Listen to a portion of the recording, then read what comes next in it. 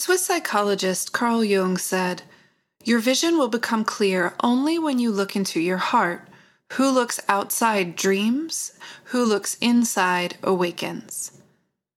In this week's episode, we're going to look at some psychological and philosophical ideas that can help provide organizing principles for artistic development.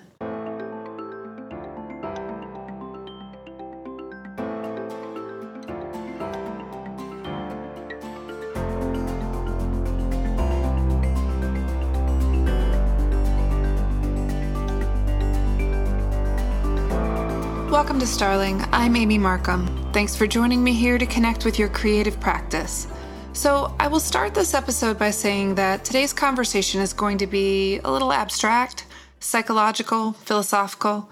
It's a bit of a departure from my previous episodes, but I guess that's what happens when I take a week off from recording an episode or planning an idea and just spending time in my head. Lately, in my day-to-day life as a middle school art teacher, I've been laying the groundwork for the year by teaching about the elements of art and principles of design. If you're a visual artist, then you probably know about these ideas. Basically, the 7 elements of art are line, color, texture, shape, space, form, and value. And we organize them into a composition by using the principles of design to create an aesthetically pleasing work of art. Think about things like balance, repetition, pattern, variety. These are organizing structures that are important for an artist to learn and understand so that they can develop their relationship with these elements and principles that lead them to their own personal style. Every art form has things like that, things that are arranging or organizing principles for effective work. Think about theme and variation in music, or for that matter, chord progression. Dance has their forms, and culinary arts have their methods. You can't bake a cake without certain components present. No matter what method you want to express through, there are best practices that help organize what you want to create. So that got me thinking about organizing principles for artists that actually transcend what it is you're trying to make. Ways that artists maintain structure in not only what they create, but within themselves as artists in general. As we start this conversation, I'm going to ask that you think about this week's episode like we're just putting pins in a bulletin board to mark some ideas that we'll probably come back to and places for you to start your own exploration. So I brought up the elements of art and principles of design because the organizing principles are very effective in helping artists produce a work of art that communicates well. But that is all about the external process of creation. It is about how we communicate effectively once you have formed your ideas. Yet there are invisible organizing structures that an artist must use that are psychological and philosophical in nature, because a lot of the work that an artist does happens in the internal world of thoughts and imagination, which got me thinking about organizing principles for artists in their inner world. So I guess we need to talk a little bit about the difference between the inner world and the outer world. Have you had that experience of visualizing an idea for a work of art in your mind's eye, and then that frustrating experience of trying to bring that into the physical as a work of art? Or even had an idea for a story, but the words you write just won't express the understandings that you have in your thoughts? I hear students say things like, "It looks so much better in my mind." And you see, the images that we carry in our head have a lot of emotional content.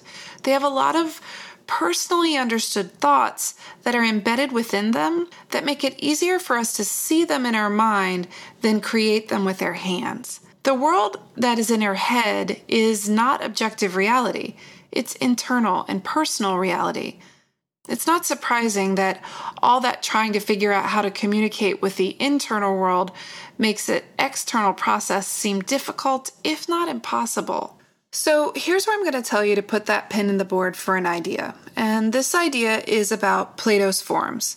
And I will preface this by saying that I like to dabble in philosophy, but I'm not super well versed. So these are merely my own interpretations of Plato's forms and how they connect with my understanding of artistic expression. So Plato was a Greek philosopher, student of Socrates, teacher of Aristotle, and basically Plato kind of created metaphysics, which is a branch of philosophy that deals with abstract concepts, and the nature of our existence. Plato developed the two-world theory, which says that there is a visible world, the world that we perceive with our senses, and an intelligible world.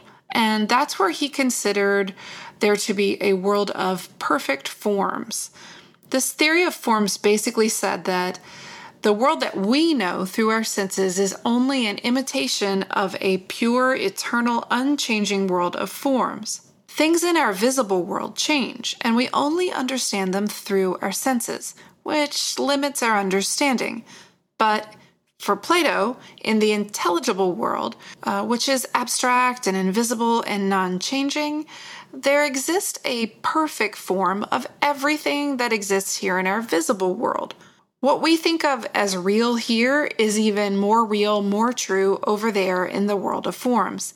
And he proposed that the life that we're experiencing here in the visible world is just a shadow of what exists over in that intelligible world of forms. I read that the idea of forms came partially from watching stonemasons do carvings. You see, a master carver would create a wooden template or a form that any aspiring stonemason could acquire and then copy that form until he perfected it himself. So it became a blueprint for what the carving should be, and with practice, any stonemason could eventually match their master's form, but it could never be the form.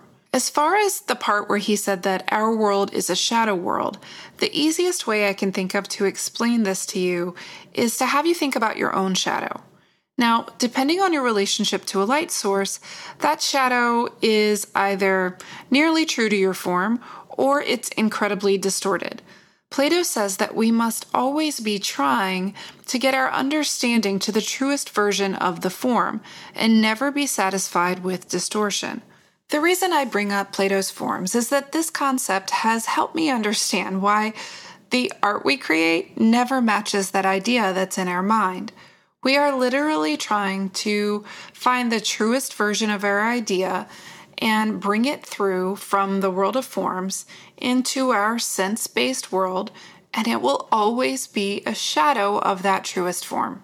For me personally, I've realized that letting go of the image in my head completely as I begin to work on a piece gives me the best chance to even get close to the actual essence of what I'm trying to create. Now, Plato had interesting opinions about art that I don't really agree with, but art at the time of ancient Greece was very different than where the arc of art history has placed us today. So we can't really know whether his ideas would be the same anyway. He believed that art was a copy of a form. And I get that. Like if you're looking at a still life, then you're drawing a copy of what you see, which is already a copy of a form. But I just don't subscribe to Plato's idea that art is always a copy of a form, because there are things that we can create as artists that don't actually have physical existence here. And in that way, it may be the closest version of understanding that form that could exist in our visible world. Plato wasn't around for abstract expressionism or any of the modern art that tries to express emotional understanding through artistic interpretation. Think about the way artists try to convey what love might look like, or the way tragedy feels, and that can be done through a painting or through a film. It can only be understood metaphorically and symbolically if an artist is able to create a shadow version of a form that otherwise doesn't exist here. The idea that there is a realm which contains the ideal form of something like our personal relationships, our memories, or our identity roles is interesting as an organizing structure for me as an artist. Which leads me to the next pin in the board, archetypes. Carl Jung was a Swiss psychologist who founded analytical psychology. He is known for his ideas around consciousness, the personal unconscious, the universal unconscious, and especially for his ideas about archetypes. Archetype is a Greek word that means pattern, and archetypes are connected to the idea of the collective unconscious. You can think of the collective unconscious as a structure for the unconscious mind, which isn't personal or individual, but is actually shared by all of humanity. The collective unconscious can draw from ancestral memories of all mankind. You know that chart of the evolution of man that shows the ape-like form of us and then how it evolves into the human form? I think of the collective unconscious as the evolution of the psyche in the same way. It's just that there won't be a picture that we can use that references it, and it's not separate. It's all one thing. So it would be a continuous evolution of our thoughts and our ideas and our consciousness, one place where all the understandings of human development and our symbolic understandings of everything are held and that we all have access to. It is where the sameness of our human existence and experience arises from. It is the realm where our dreams and our art and our mythologies come from. It is the place that is inspiration. And according to Jung, this is also where the archetypes reside. Archetypes are psychic structures that are common to all people and set up the predispositions that we are born with that cause us to think, feel, perceive, and act in certain ways. They are connected to our instincts and our patterns of behavior. Although Jung said that there was no limit to the amount of archetypes, he identified 12, and they are basically like this: the jester, outlaw, explorer, creator, hero, magician, sage, ruler, innocent, everyman, caregiver, and lover. They go by other names as well and can be expanded on to be even more individualized.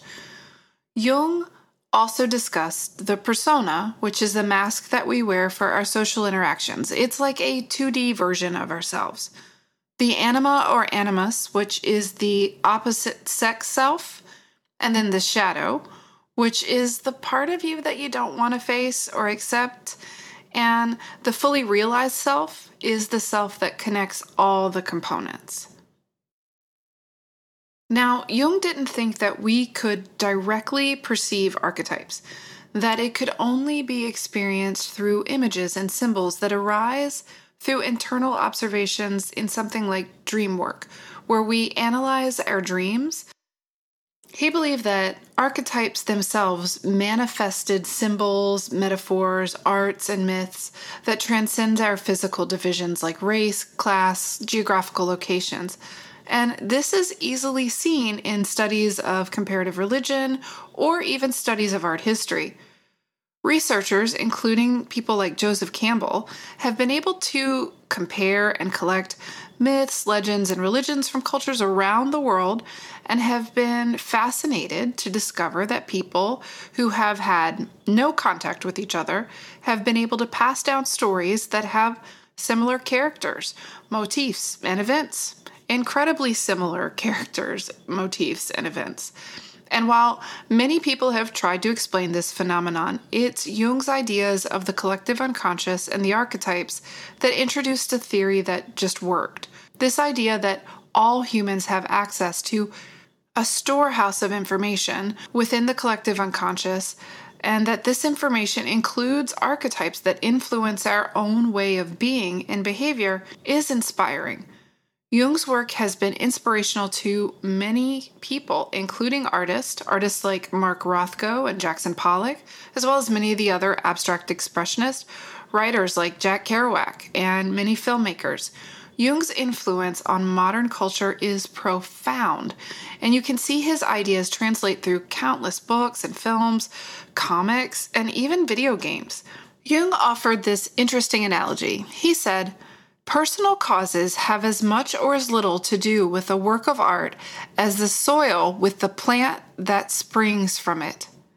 He said that true art is supra-personal, a force which has escaped from the limitations of the personal and has soared beyond the personal concerns of its creator. He mentioned, too, that he believed that the creative impulse had an autonomous nature that happened outside of personal consciousness. This, he believed, could be seen in the symbolic nature of artistic expression. For Jung, the artist had an incredible social significance.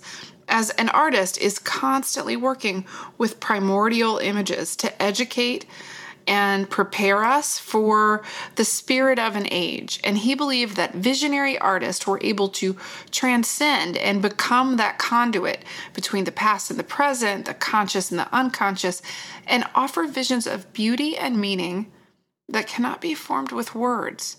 Jung poetically said that all art intuitively apprehends coming changes in the collective unconscious.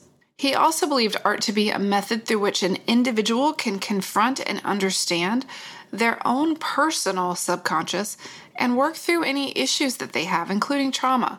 He encouraged his patients to create artwork from their dream landscape. This would be a way for them to understand more fully their own connection to their personal subconscious.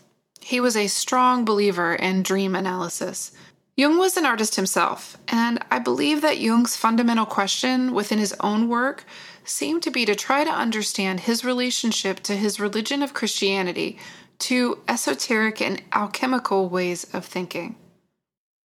So at this point, you're probably wondering, why is she bothering to talk to me about Plato's forms or Jung's archetypes?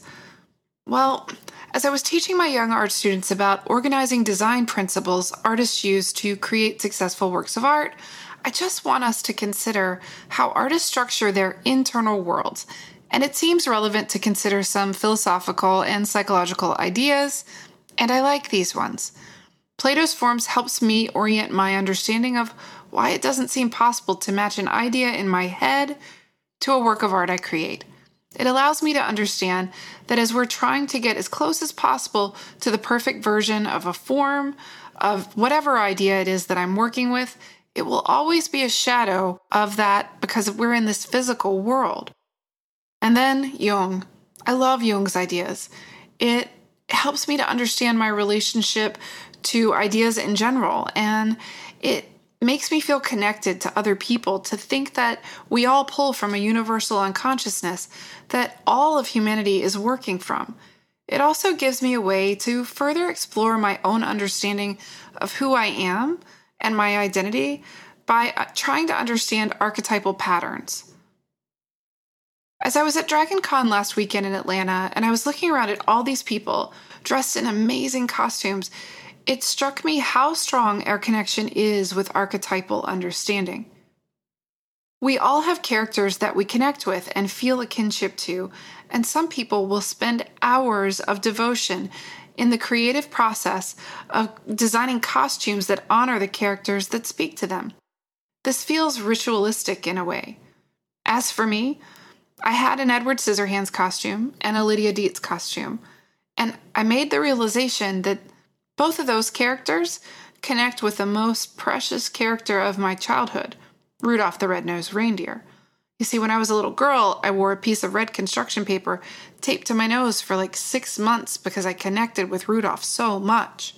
Looking at these characters that I feel the most kinship to and understanding of, I realized that I must in some way identify with that underdog idea or the underdog hero archetype. Underdog archetype is ancient. Think back to when David fights Goliath, and more modern, when Harry Potter fights Voldemort, or Jack fighting a giant at the top of a beanstalk, or Neville Longbottom, or Katniss Everdeen.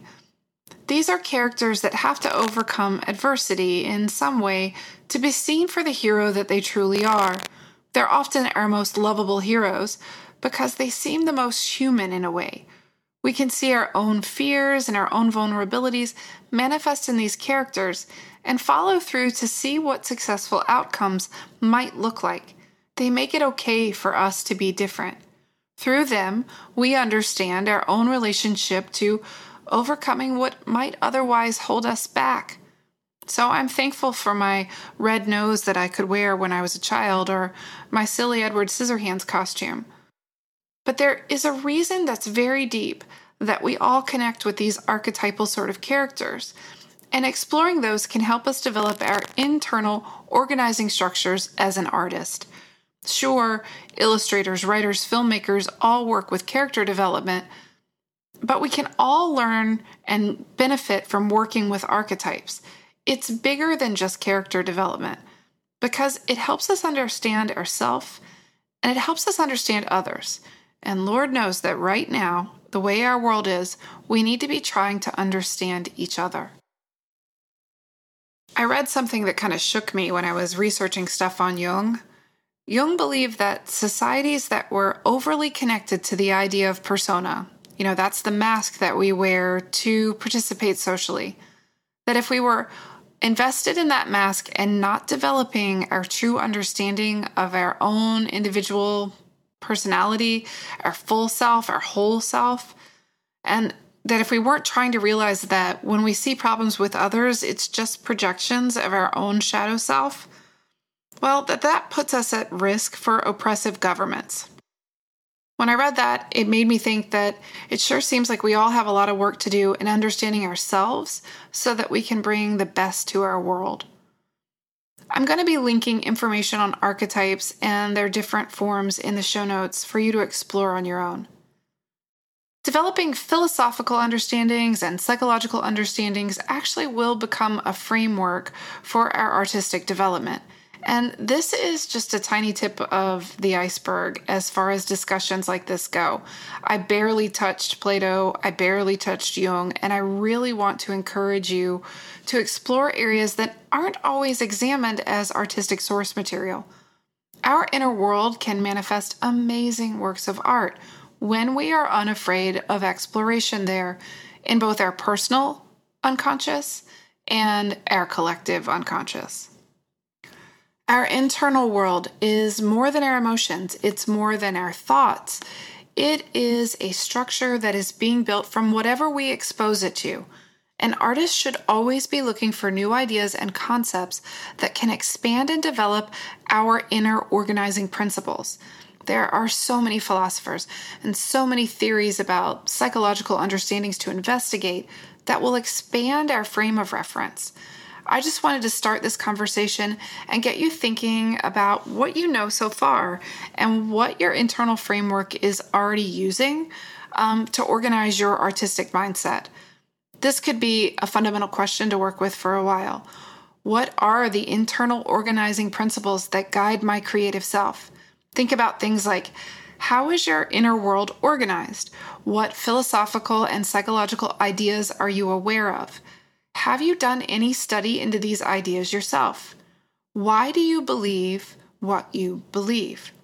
These are difficult questions, but they are important to creative thinking, as we must be aware of the forms we already know, what we already work with, so that we can look for new forms or ideas or relate to new archetypes.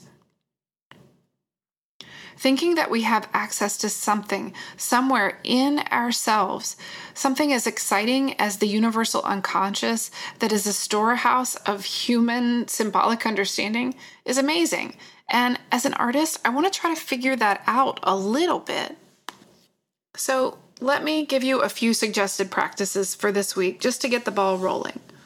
Consider looking into Plato's forms. Maybe look up Plato's cave, because that one's interesting. It's connected. And anything else that might strike you about his philosophical ideas. Maybe journal about it and write down your own reactions to these ideas. Then look into other philosophical ideas. I'm going to link some info in the show notes and give you some places to start. There's a really great YouTube channel called School of Life, which has quick introductions to lots of philosophers and philosophical ideas. Consider which organizing structures you've already been working with. How is your inner world organized? Has it helped you? Has it harmed you? How does it connect to your creative practice? If you're a visual artist, look at those elements of art and principles of design. It may have been a while since you considered them. How have you been using them in your work?